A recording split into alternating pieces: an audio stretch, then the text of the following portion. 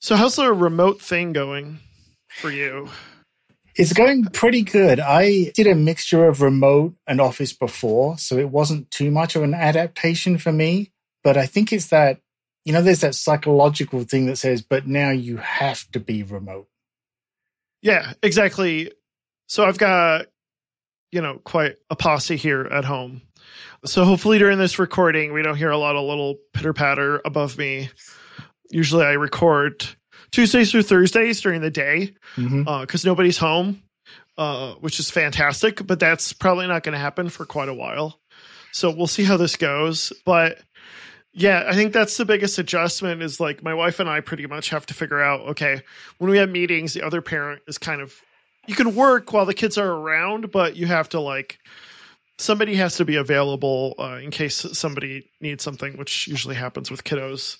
So I think that's the big thing is just having people around all the time. It's going to drive me, I think, a little bit insane. Yeah. If I don't catch the virus. Yeah. It's, thankfully at home, it's just my wife and myself, and we both have dedicated offices, which I think helps a lot. Oh, so nice. Yeah. You have a house? Yes. Yeah. Okay. Yeah. Yeah.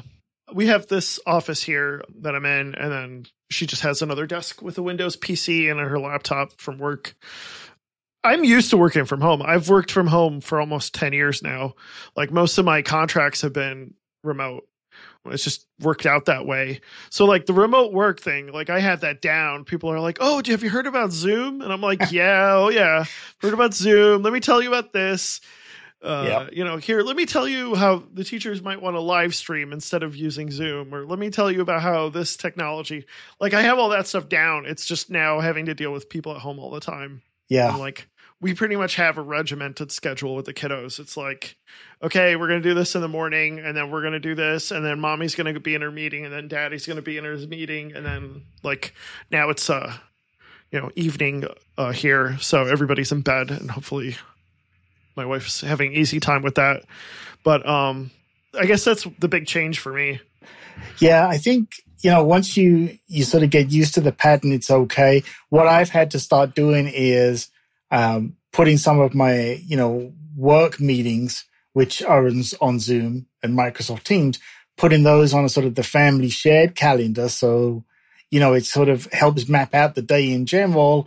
And, like for today, like this recording gets put on there. So it's like, okay, I'm going to be unavailable during this time. And, let's not go crazy and rebuild the house or anything in the meantime, Right. No. That's a really great point. I think we should start doing that with the family calendar. Because the problem also is that meetings change, I think. And that's the curveball that gets thrown at me is if a meeting changes, then I've got to figure out, okay, that's fine. Thank God for the folks who do streaming services, because when we're both in meetings, that's where we pull out the big guns and we say, kids, go to the basement, you can watch something. But yeah, for the most part, we've been able to handle that pretty well. And the weather's been nice. That's helped a lot. It's frustrating with the weather, right? Because, my office here is at the front of the house. And so when I look out the window, it's looks fabulous outside and you can't do anything with it, Right. Right. And it's, so you're sort of inside working. And when you're at home and you're working, it's like, okay, I can tell myself I'm working. But then once your day is over, you realize it's like you're never going to leave the office, Yeah, totally. And that is definitely something to get used to. Yes. We had talked just before the recording about my briefcase for the iPad, and there are days where I'm I'm going to go to Starbucks and work today because I need to get out of the house. I can't do that right now. It kind of sucks because it's going to drive me crazy. So I know what you mean. How have you found most of your colleagues deal with the remote work situation? Pretty good. It's funny. We have a bit of a joke going around with the teams today because, as you know, and I think as we've mentioned before, I manage groups of developers. And so, kind of the in-joke at the moment is the developers will come on and they'll say oh, there's a quarantine going on because, developers don't go outside anyway. So to them, it's I didn't even know this was a thing, Developers, introverts, this is normal life. Yeah. It's telling them there's daylight. It's what's daylight, So they're used to it. A lot of in fact, nearly all of my team members, except for a couple, are remote to me in some way. So for us, it's been very little adjustment as far as daily workflows and, Scrum meetings and that kind of thing go. So for us, it's kind of almost business as usual. It is just that knowing of, okay, can't go to the office to pick up some piece of hardware that you need, something like that. But, for us, it's just sort of business as usual for the most part. Yeah, it almost seems like the rest of the world is starting to find out what it's like to actually work from home. Those who can, unfortunately, there's some folks who just, it really sucks, but the market isn't doing good for them because they have no way to not work from home.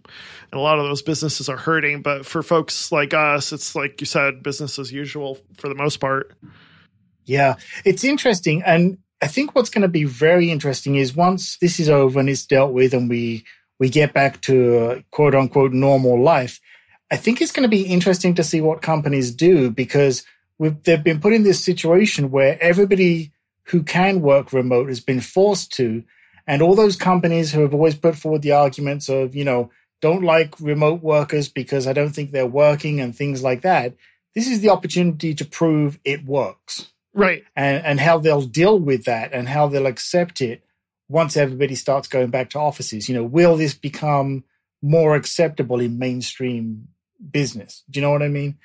I think what COVID has done has accelerated that process that was already happening, where everything was moving remote. And, we'll talk about conferences and stuff like that as well. But the whole industry that had been slowly moving that way, very slowly moving that way in the last 10 years, I think it's really accelerated that. It's kind of taken off the trailing wheels from the bike, so to speak.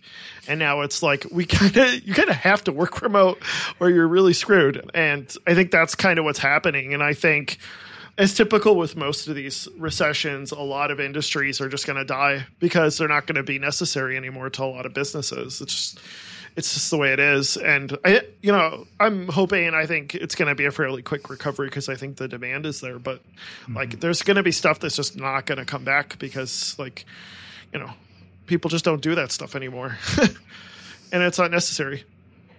Yeah. It's interesting. I think it's a good point that you made. It's going to be very interesting when we sort of flip the switch and go back to the new normal, because in some ways it almost is kind of like work 2.0 at that point, right? We've either proven this works or we've found the flaws and we'll fix them. And for so many people, like you say, developers and remote teams, it's very much a case of, well, welcome to my world. I told you it worked and it was okay. Right. I think the biggest problem, I'm sure right now, still for a lot of companies, and maybe even, certain levels within companies, is the trust factor. I've got to trust that you're at home and you're working. And, if you say you're going to be working at home, say 9 to 5, that you're actually doing it. And that's, I think, is the big stumbling block. I know, for example, a lot of people that I've spoken with, they're having a lot more video conferences almost as a way to say, prove that you're sitting in front of the machine. Wow. Yeah.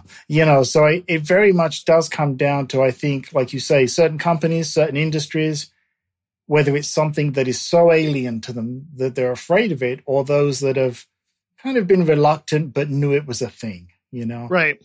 I mean, God forbid you surf Reddit and Facebook, at home. You have to do it in the office 9 to 5. Yeah, that's what work hours are for, right? Yeah. Yeah. And it's also one of those, just like you thought the VPN was slow at the office. It's even worse when you get home. Right, exactly. Yeah. And I think it's been interesting. I know, for example, we switched to using Microsoft Teams. Now, that's pretty much like a Slack competitor, correct? I would describe it exactly as a Slack competitor, yeah. Okay. And it's been interesting to see a lot of those, like Zoom, Teams, not so much with Slack, because I think Slack has been doing it so long that they've got it down now. But we've been seeing some services kind of stumble a little bit because they've got this massive influx of users that, they never, in their wildest dreams, I think, would have expected to have every day, and so sometimes you'll see like Teams and some of the other services just kind of stutter a little bit and sort of, I don't want to say collapse, but certainly show the stress of the network. Yeah, agreed. Yeah. Our sponsor this week is BrightDigit. BrightDigit is my company, and we specialize in helping businesses build apps for the iPhone, the iPad, the Apple Watch, and the Mac. I've been building apps for iOS for almost 10 years now. We have an opening for new projects. If you are a company who might already have developers but need help building something for any of the Apple platforms, send me an email and let's see what BrightDigit can do for you. Contact me personally at leo@brightdigit.com. That's leo@brightdigit.com. And let's see how I can help you and your business. So, Peter, glad to have you on again. I'll let you go ahead and introduce yourself one more time. Thank you. Yeah, I'm glad to be back. Thanks for inviting me. So I'm Peter Whittam. I'm a longtime developer, and these days I manage some groups of mobile development teams, both Android and iOS. But the developer side never left me. So, I think a lot of people know me online right now as compileswift.com, which is kind of, my home for all things Swift. I'm a massive fan of the Swift programming language. So that's what I do. Awesome. Thanks again. You were on previously. We did that episode on managing teams, and we talked just a little bit about remote work, which I'm sure, that involves managing teams as well. And you've been doing that for a while, it sounds like. We got a lot to talk about. I think we talked about the remote work stuff. So if we recorded this episode a few weeks ago, it would be, what are they going to do for WWDC? Are they going to do it remote?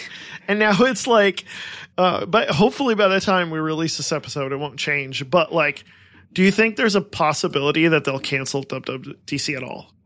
And I say that because of Google I/O, right? They canceled Google I/O. So now it's could they possibly cancel WWDC this year? Yeah, I think it's a very real question that I think a lot of us have been discussing, hoping that we don't have the answer that's going to be, what we don't want to hear is no. But I don't think they will. And certainly a lot of that is hoping that they won't, because I feel this is Apple's opportunity to really show where they shine and take their tools, their platforms, to the next level and say, look, you know what? You can do remote conferencing and you can use our iPads, our Macs, the software and all these things. And as if you was actually at the conference, you know what I mean? Not just like streaming of a conference, but I think it's their chance to shine. But I think it's going to be very different. Let's put it that way. There's a couple of thoughts that I have. One is, how are they going to have the opportunity to record videos for WWDC if nobody can go to the office? That would be one concern. However, and we'll talk about the new iPad in a little bit, but there was recently a video about the new iPad that Craig Federighi put out. And so that gives you an idea of, okay, this might be a preview of how they might go about recording videos for the conference. So I think that would be the main concern is how are they actually going to record videos and produce them in time if everybody's at home? Yeah, I think you're right. Last year we saw them kind of play around with this idea. There were some sessions that were pre-recorded. And obviously, they were quite noticeably different than the presence on stage where they were recorded live. And we notice too, when new iPhones or new watches come out with especially new screen sizes, they might put out a little video that is a quote unquote WWDC video, but it's essentially because of the new model. Mm-hmm. So there's kind of that close analogy as well. This is where I think the problem is going to be for DubDub is how do you make it feel like Apple with the one or two, hopefully more big announcements that really is what we expect from an Apple gathering, be it a developer conference or a press event. Well, now that you got to face the reality of doing it online, how do you make that stand out? Like you say, from something like, here's a, small little video we put together that's cute that tells you about new watch iPad features. Pro cursor. Yeah, exactly. Right. Yeah. How do you make it as grandiose as we come to expect from Apple? How do you make, the masses excited about a video? That's the problem, I think. Do you think they're going to even do a press junket? I don't think so. I almost feel in some ways this is the opportunity for Apple to say, okay, let's take it back to being a developers conference. But the problem there would be that the market, of course, always demands that anytime Apple does anything, it's going to be something the world will go crazy about, right? Rather than just the developers. And that's kind of, I think, why they stopped doing Macworld as well. So right now it's a case of, do you go back to pure developers, or do you keep this kind of press event on the first day and then developers for the rest of the week? And how do you do that with a video? And I just don't think they can. Right. I mean, I'm a Nintendo fanboy, and the closest I can think of is like what Nintendo would do it like at E3, where they just have some pre-recorded video, and it's like they're not even at the event, and it's pretty much, here's our new games. And like, I feel like that's what Apple would end up doing, like even assuming that they put out new hardware. And already, like last year was so momentous with, for instance, for us, Swift UI, but Catalyst and the Mac Pro. I feel like the expectations this year were less, but not in a bad way. Mm-hmm. I think, we've talked about on the last episode, we talked about how, their crazy release cycle and how screwed a lot of people were with iOS 13. My feeling would be is that iOS 14 is just not going to be that momentous in the first place. It's going to be another back to bug fix type release anyways. So if anything, like the expectations for this year were already for like refinements in a lot of way. I think we'd all be happy with that, right? Let's have one of those years. Hey, there's, here's a few extra little things that we've put in, but we're just totally going to, fix those bugs this year and get back to really making it a solid platform ready to kick off next year with a next big release. And like you say, we'd spoken about this previously, and I totally feel that is the way to go. Have a big release. It's kind of like the iPhone S, right? Have a big release, have an update, fix the things, and then have another one. I think at this point, I hope that I'm wrong, but even Apple now feel like they're struggling every year to what's the big thing we can do this year. Yeah, I think a lot of people forget all the quote unquote big things that they've released that have gone like by the wayside. Like all the little watchOS 1 features that people forgot about, or like message apps, or stickers. Like, I don't know how big of a deal those things ever ended up being. And I know they keep trying to do ARKit, and we'll talk about the LiDAR stuff later, but like I always feel like they're chasing, like they want to make iMessage a little bit more Snapchat-like. They're always trying to chase something that isn't necessarily their audience really cares about. But it always seems like they're trying to pump new features that aren't necessarily all that robust. And I think like they're turning the corner on that. I feel like they're doing a lot more, we'll talk about the iPad cursor, for instance. That's something people have wanted, and a few other things that people have wanted that have kind of, I don't want to say given up the fight on, but they've kind of acquiesced to what most people had been wanting anyways. Yeah. So I feel like this is an opportunity for that, where they just pretty much do a nice bug clean on OSs, but also on the SDKs to make them a little bit more robust. Right. I agree. I think that Apple is still going through this difficult period where they've gone from being the leader and, of so many innovations, and now we've lived with those for so long that as users, we now know what we can do with them, what we want to do with them. And now Apple is having to face the reality of they've got what they want, but it turns out the users want something slightly different. And I feel like the messaging is a good example of that. There's lots of rumors at the moment about the messaging app going to Android. And I can certainly see the value in that, but I don't think Android users would care. That's the problem. And I think that sometimes Apple needs to stop and say, there's our plan, but is it worth doing? Right. And that's kind of the difficulty with some of these. And maybe having that extra gap of a year between big releases gives them a chance to really understand the market a little bit more, rather than just continually going forward believing it'll happen. Right. I agree with that. It was last March or last April when they did the big presentation on services. Mm-hmm. I'm sure those numbers are going up, but I don't know that like necessarily their TV service is like, they're not going to release those numbers, but I can't imagine it's probably not doing bad, but it's probably not doing fantastic. Like, I agree. Nobody's going to break their back to get every single show on Apple TV. Like they're not that great already. Well, I think that's one of the big problems. I think you're right. And, I think talking about Apple TV Plus now for a second, it's a good example, sort of firsthand experience for me. So, it was back in very late December of 19. I ordered a 16-inch MacBook Pro, and, you get hardware. They give you Apple TV Plus free for a year. Okay. And so I've had it all this time, and, several times I've opened it up, and it's one of those things where I really want to like it and want to use it. And not because it's free, but because I want it to be a service that I'm willing to pay for.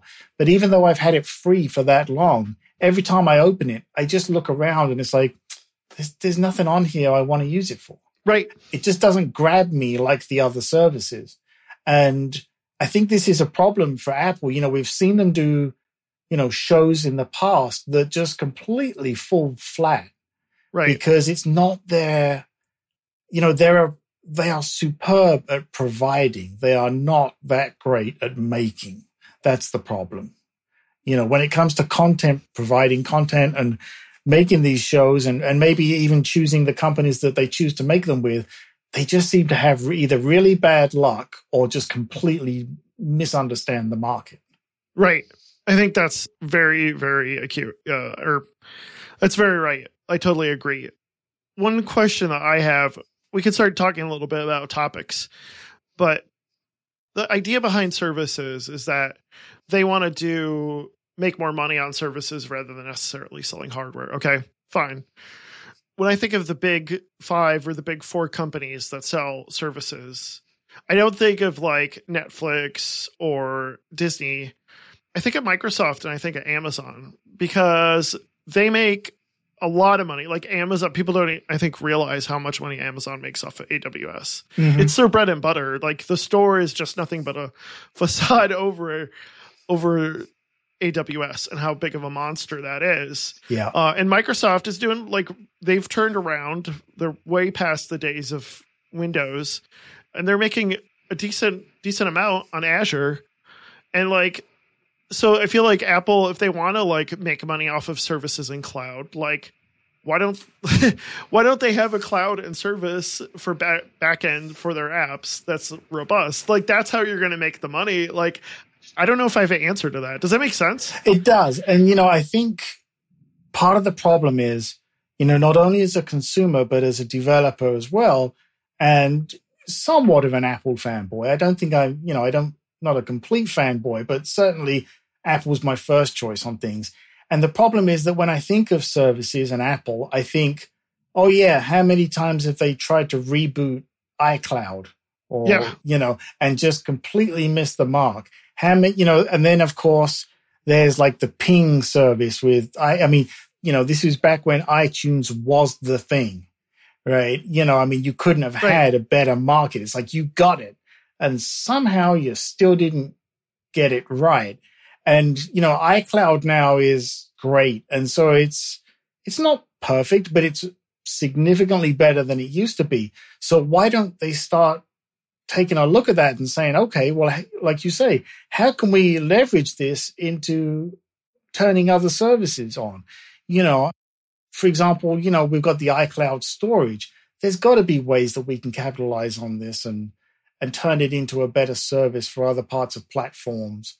And that's like where they're going to make their money. They're going to make their money off of businesses buying their services. Absolutely. Not, mom and pop wanting to watch whatever amazing stories on Apple TV Plus. Like it's just, that's where the money is. And I don't understand it seems superficial to want to have a TV streaming service as opposed to a robust back end for their developers and companies and on the enterprise. So, I think, like a perfect example, probably we've both heard this so many times. And it's one of those, it's like, yeah, why didn't that happen?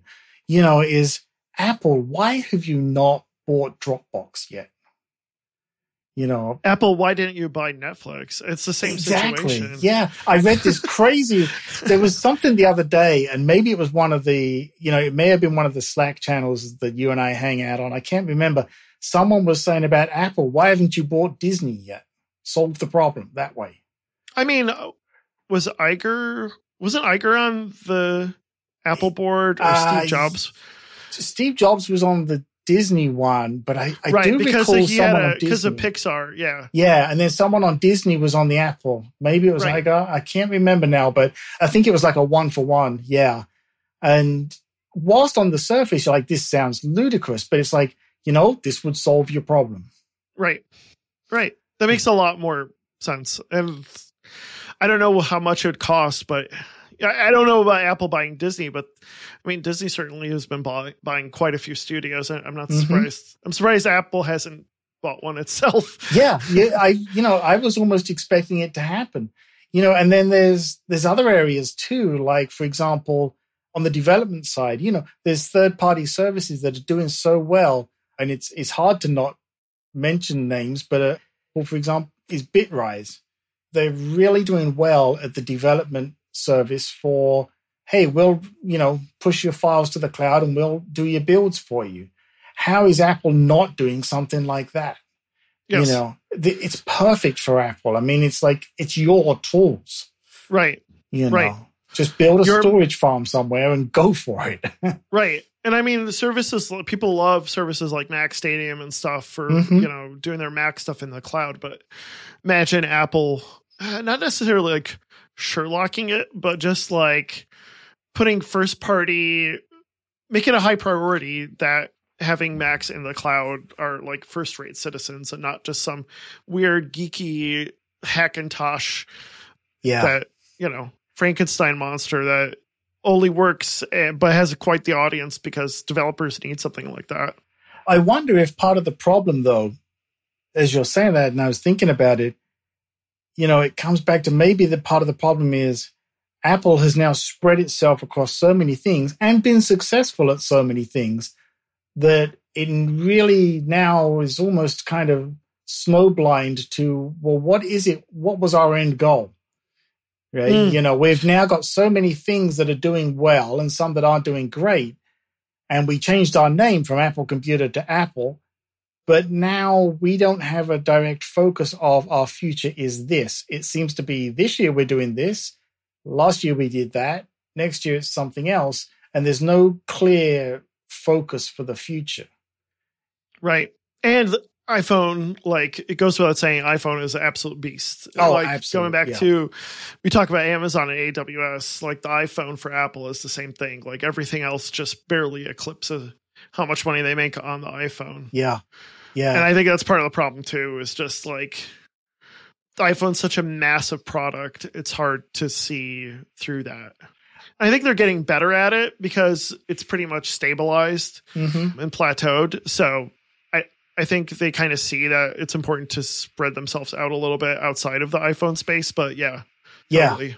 It sounds kind of funny sometimes when I say it to myself, but Apple has a long-term problem, which is the iPhone.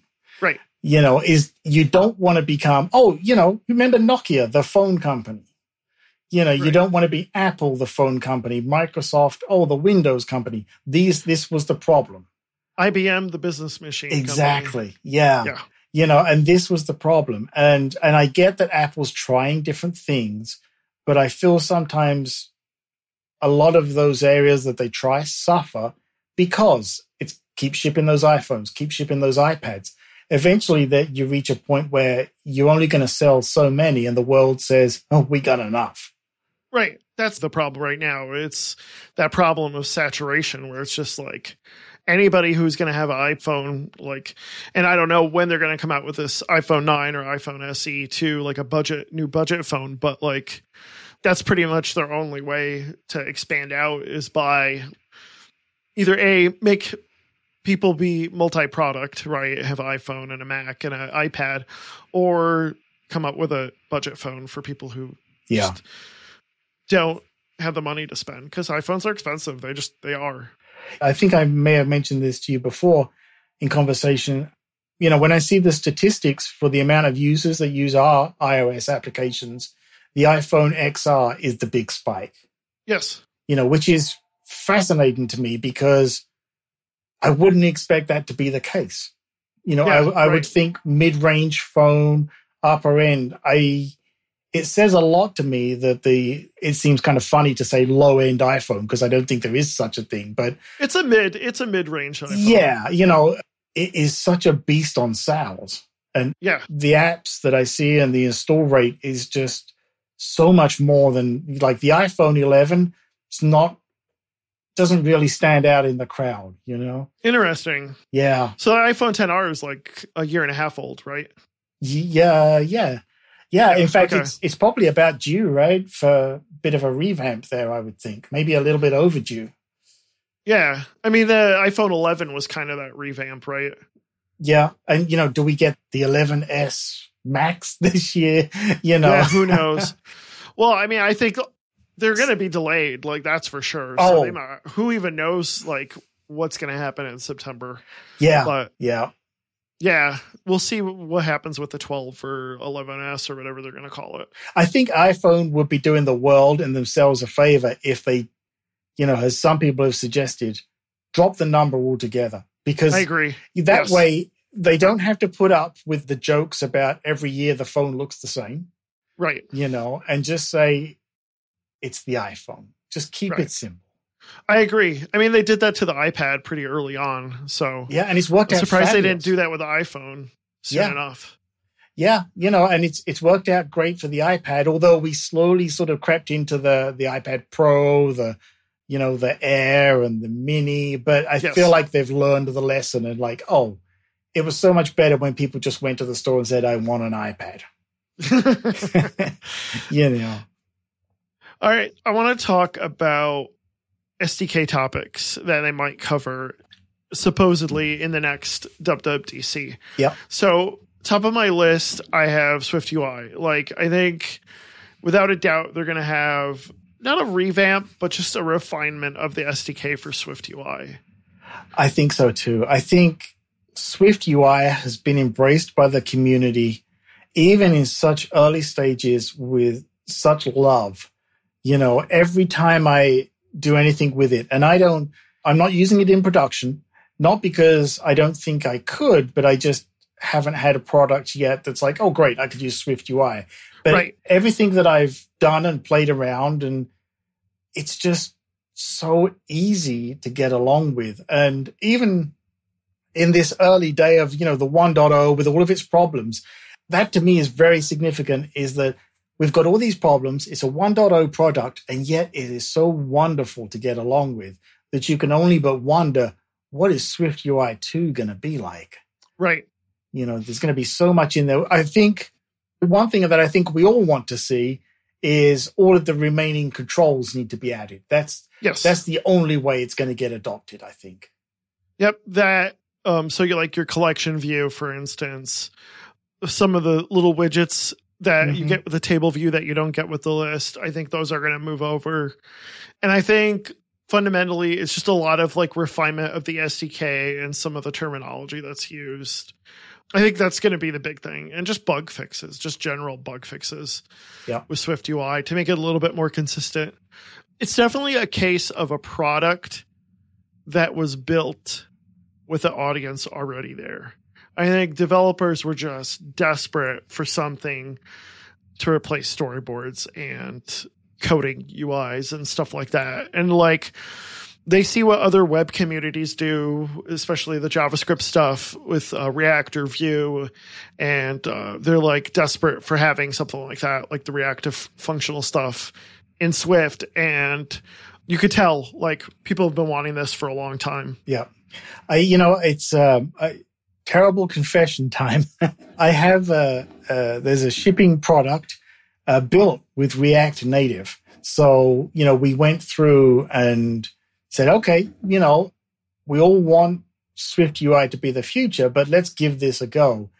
I'll admit, I was shocked and very surprised how easy it was to switch to using React Native for something and to make just beautiful interfaces and nice and just make it work so well. And this was with developers who were, hardcore Android and, Objective-C and Swift. So I'd love for Swift to leap far enough ahead this year that we could look at it and go, great, let's do it again, but with Swift this time.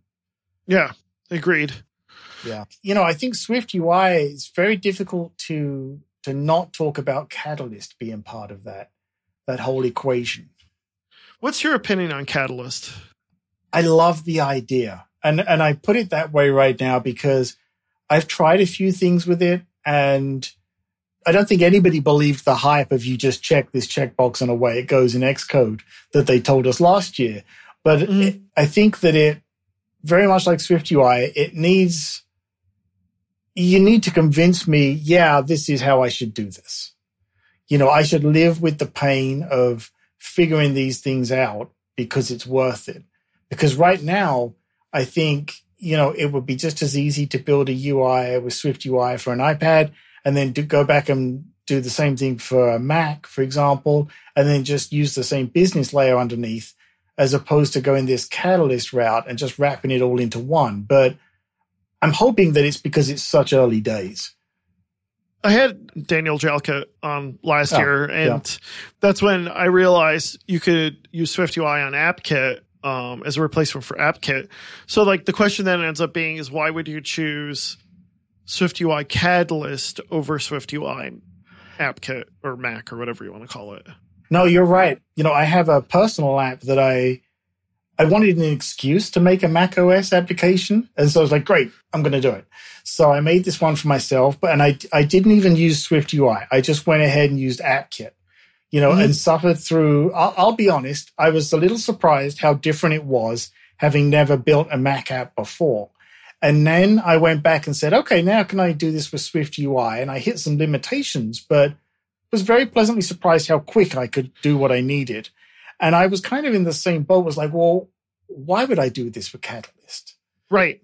That's kind of where I sit now, is give me that magic thing that makes me go, oh, I get it. That's why I should do it. No, like, could Catalyst be a Band-Aid for, like, let's say you're a company with an iPad app, and, like, could Catalyst be, like, a Band-Aid until you get that fully native Mac app out? Like, be like, hey, here's our first version. It's built in Catalyst. Shh. But then, like, come out with version 2 that's just built, like, raw Swift UI. Yeah. I almost feel like it's maybe, like, hey, you need to get that prototype to the market real quickly to prove the business case. And yeah, you're right. Maybe that's exactly where that sits. And eventually it'll either be morphed into something else or go away, and we just won't even be talking about it. Right. That's a very good point. I hadn't thought about it that way, but yeah, it is kind of my rush prototype to market. We've seen some good Catalyst applications. Like what? I'm trying to think. There was one that I played around with. It was in our Slack groups that we belong to, and someone recommended it, and I took a look, and it was a social network app. I can't remember which one, and it was nothing special, but it was done in a way that's like, okay, I can use this. Okay. And I think, like, if the UI is conducive to where it doesn't need to be super specialized and it can just be a clone of what's on the iPad, then it makes sense. I think that's why. And that covers, like, maybe, I don't know what percent, but roughly like half of the apps out there, maybe 20% of the apps out there don't need, like, an absolute, like, Mac app. They're just like Slack, for instance. I mean, Slack is basically, like, could probably be the same thing on the iPad as it is on the Mac, and it would be fine for a while. Yeah, I think so too. I think you're right. And so many things that I've seen out there, it's like, oh yeah, you used Catalyst, and it's kind of those early iPhone days and iPad days where it's like, it's just a bigger version of the iPhone app. Yeah, exactly. So like you say, it's like, you've put this on the Mac because someone in business said you needed a Mac app, and there it is. Yep. As opposed to, we need a Mac app, but we're going to make it be a Mac app. And I think that's part of the problem too. If I'm a Mac user, I expect certain things. If I'm an iPad user, I expect certain things. And I don't think anyone's really building that at the moment. Right. Yep. Apple Watch. Apple Watch. I still struggle with Apple Watch. I've got the previous gen. What was that? The 4th generation? Was that the first That's one? what I have too. Yeah, the 44 mil. Yep. And, ever since I had the first version when it came out, it's something I love, but I still can't figure out why I'm using it. Does that make sense? Yeah. Yeah. I think for me, like not having the phone around for notifications and doing like workouts, that's the big benefit to me, and like some text messaging. Mm-hmm. Yeah. I'm trying to think they could refine a lot of the OS to be a little bit more of a battery hog in a good way, if you know what I mean. Yeah. Especially when it comes to like networking. Yeah. The big push towards independent watch apps, I think they should continue that. Like, luckily, we'll see like StoreKit now supposedly works in WatchOS 6.2, which I think is what came out this week. I think it was 6.2, yes. Yeah. So, like, hopefully we'll see it continue. I think that's the big push is towards that independent watch apps and more like networking, more of the behind the scenes stuff that we want to see out of apps. Yeah. That'll make apps a little bit more useful. I think what it is, because you're right, if someone said to me, why do you have an Apple Watch, and what's the most, why is it valuable to you? For me, without question, notifications. Essentially, I have it, like you say, so I don't have to carry my iPhone. I get my notifications, but then anytime I want to do something with that, I'm reaching for the phone, which is where it sort of flags and tells me that's the problem. It's almost like when you're using an iPad and you only can get so far, and then you want to get your Mac. Yes, you nailed it. That's exactly what it's like. Because as you say that, I'm thinking, oh my gosh, I can think of so many times in the past I've done that. It's like I start to write a blog post on my iPad, and then I need a picture or a screen grab, and I'm like, oh, I got to go find that on the Mac. And then you're on the Mac, and so it's like, well, I'll stay here now. Yeah, exactly. Yeah, no, you nailed it. Yeah. And I think, though, like, it's better that I can't do everything on the watch that I can do on the phone. Like, I actually don't mind that so much.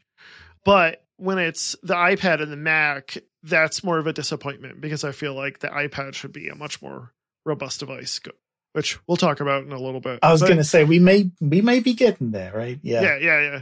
So we'll probably see something about machine learning. I think that's the big thing, right? Everybody's, machine learning is the big thing for most companies, right? Yeah. So there'll always be something. I don't know how they're going to do their AR demo of whatever game now that nobody's going to be there, but we'll see. Maybe that's what it is. Maybe we get an AR version of Tim on my desk in front of me doing the keynote. Oh, it's like Star Wars. Yeah. Nice. Like a hologram, Tim. Yeah. I can see him with the little wig with the buns of hair and WWDC developers, you're my only hope. Yeah, exactly. Nailed it. That's what's going to happen. So cloud and server, we talked about that a little bit. Like, I hope they do a little bit more in that space, because I feel like iPhone apps without a back end just don't last very long. And it'd be nice if Apple really wants to do stuff in services. I've hammered this, like, they should do more in that space. Absolutely. I'm a big fan of Vapor. We had Tim on a few weeks ago, and I know Vapor 4 is either out today or it's going to be out pretty soon. And Vapor is awesome. Still writing apps for it. So yeah, and I'm going to give a shameless plug for you, because I signed up on your email list, and I've been following through the posts that have the Vapor on there. So, oh, nice. I have to update that tutorial for Vapor 4. That's one of my projects. One of my coronavirus at home projects is nice. Really deep diving into Vapor 4 and updating that tutorial. Yeah. And I'll post a link to that as well. Great. So yeah, Vapor 4, just to let you know, it's similar to how it uses property wrappers the way they should be used, just like SwiftUI does. Nice. That's really, I'm really impressed with what that team has done there. Yeah, Vapor is amazing. And that's not to take away from the other server-side platforms that are out there, but I feel like Vapor is the one that they're getting it, Yeah. Yeah. Yeah, exactly. Okay, let's talk about Xcode on the iPad. Do you think it's going to happen? Oh, I would pay money for it. I think if you was to ask a room full of developers, who don't own an iPad? Hands up who would buy an iPad if Xcode was on it.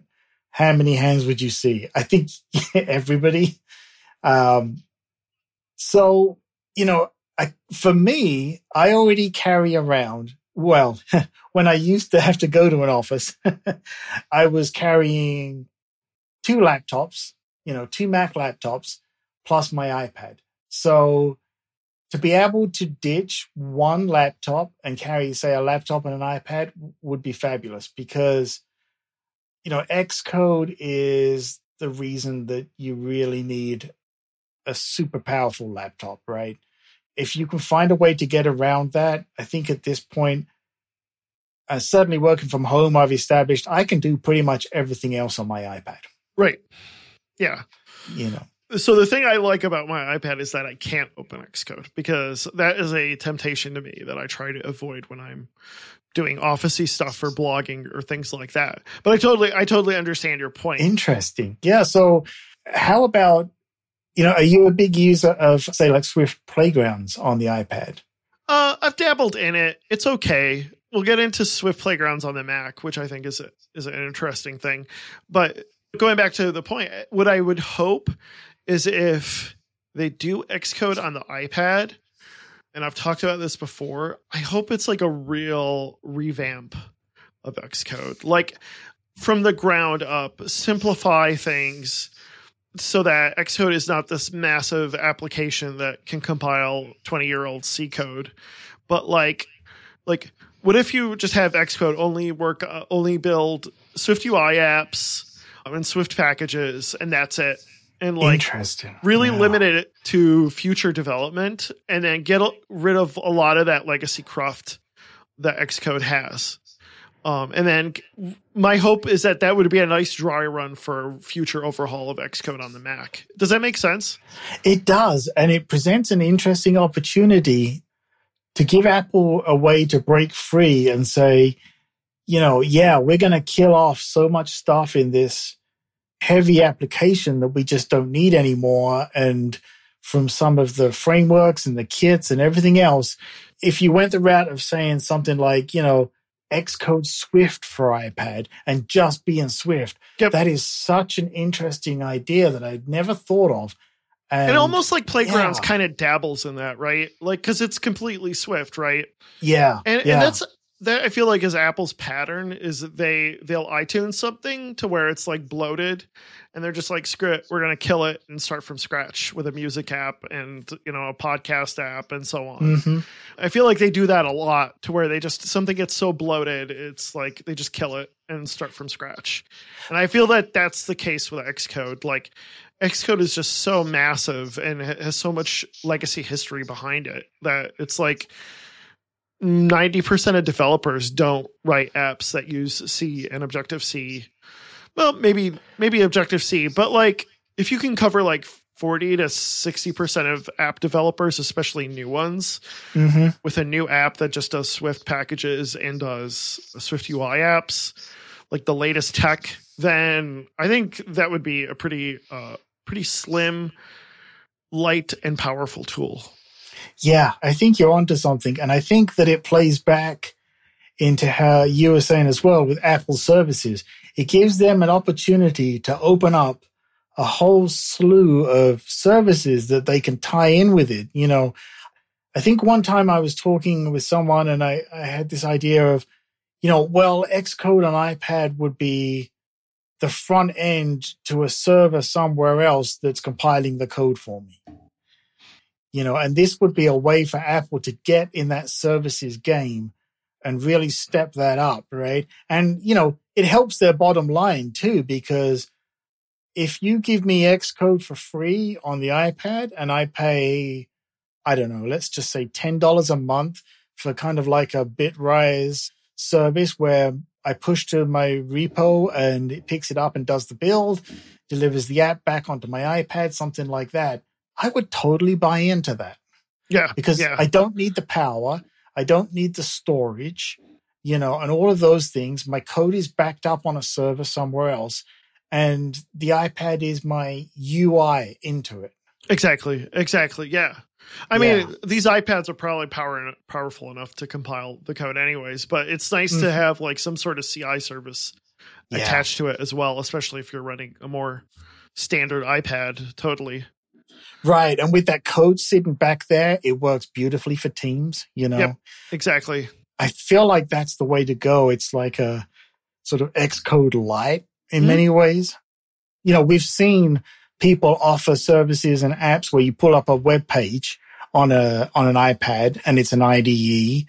So, you know, if third-party service, or this is what I always say to myself, if a third-party group of developers can do it, then there's no excuse in the world really why Apple can't do it, because they've got infinitely more money and availability of developers than anybody else. Yeah, exactly. You know, they've just got to want to do it at that point.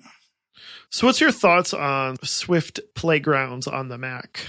So I've been playing around with it the past few days because I like it on the iPad, but I found that actually, and I'm hoping it's one of those, it's early days, and I was inspired to use it because I was listening to, I think it was one of John Sindell's podcasts recently where he was talking to two Apple developers who worked, one of them at least worked on Swift Playgrounds for the Mac.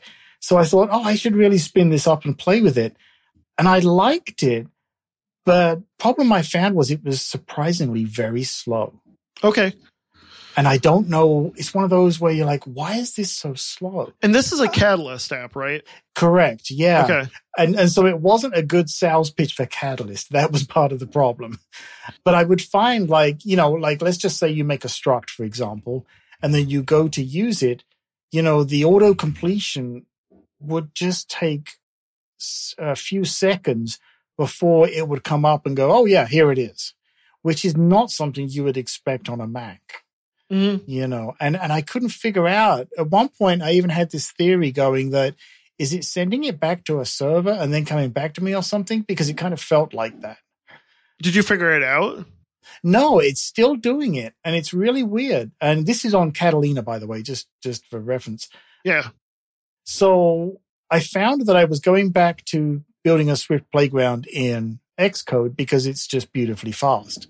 So I'm hoping it's just because it's early days, because I think it shows a lot of promise.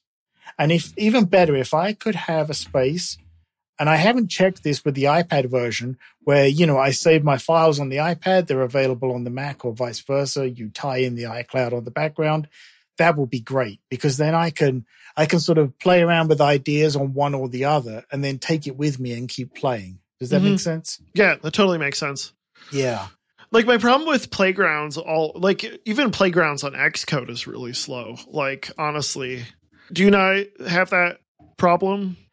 It's not been noticeably slow for me, but I'm not one of those people who uses it to, you know, like, for example, I don't have it render out, you know, a view with controls and that. Right. I use it very much for building models and playing around with that kind of thing, so there's no real rendering elements. So I don't know if that's part of that factor. Yeah, I kind of use it like a test bed for different SDKs and APIs. Yeah. Or if I need to just write a script real quick to do something in Swift, I use Playgrounds, and I've found that like Playgrounds tends to be it just tends to be slow and like buggy at times, to the point where it's just like, this isn't, like, I may as well just write a quick command line tool in Mac to do it, because it ends up taking so long. I find it useful for like educational purposes, but other than that, I find Playgrounds to be like, they end up getting slow after a while when you try to do anything mildly complex. Interesting. Yeah. I've never really had one open for a long time. So maybe that's part of the factor there. And I think part of the undelivered promise, and maybe since I'm not so much in the educational as in schools and that kind of thing, maybe I'm just not seeing it. But part of the undelivered excitement and promise was this idea of Swift Playground books. Yes. And I don't really feel that I've seen anything come from that yet. Yeah, I agree. Yeah, and I feel like that's really, at least when I first heard about Swift Playgrounds on the iPad and now on the Mac, you know, it was very much in that educational realm as how it was kind of sold. And I'm sure it's used. I don't doubt that. I wonder, though, if it's not really got the traction that was expected. Mm-hmm. Right. And certainly making a Swift Playground book, I've tried it a couple of times. And to be honest, it's way more involved than I feel it should be for people to want to do it, if that makes sense. I think I had issues the last time I tried it because the tools in their documentation was for like Xcode 11.2 or maybe even like 10. And like I couldn't get half of the stuff to work because I had Xcode 11.3. It was just stupid stuff like that. And I was just like, well, this isn't worth it. Like I may as well just share my code through GitHub. Yeah. Like that's what ends up happening. Yeah. And I think you're right. And, part of it's almost like its own curse because now that GitHub and Xcode work so well together that I think, maybe you do like I do and I just push things to GitHub because it's just so seamless. Yes, I don't even think twice about it. Exactly. Yep. Yeah. Interesting. Thank you so much for joining us for this episode. We're going to continue our discussion with Peter in the next episode. We're going to be talking a little bit more about the Apple hardware that came out in March. You can find Peter's material for his podcast, CompileSwift.com. That's his blog and his podcast. His Twitter is @CompileSwift. And of course, you can find me on Twitter @LeoGDion. And you can find my company, BrightDigit, brightdigit.com. Website for this podcast and notes are at empowerapps.show. If you could tweet at me, let me know what you think of what you expect from WWDC this year, as well as any reviews that you can post to Apple Podcasts or Google or Spotify would be very, very helpful. Thanks again, and I look forward to talking to you again very shortly with the second part of this episode.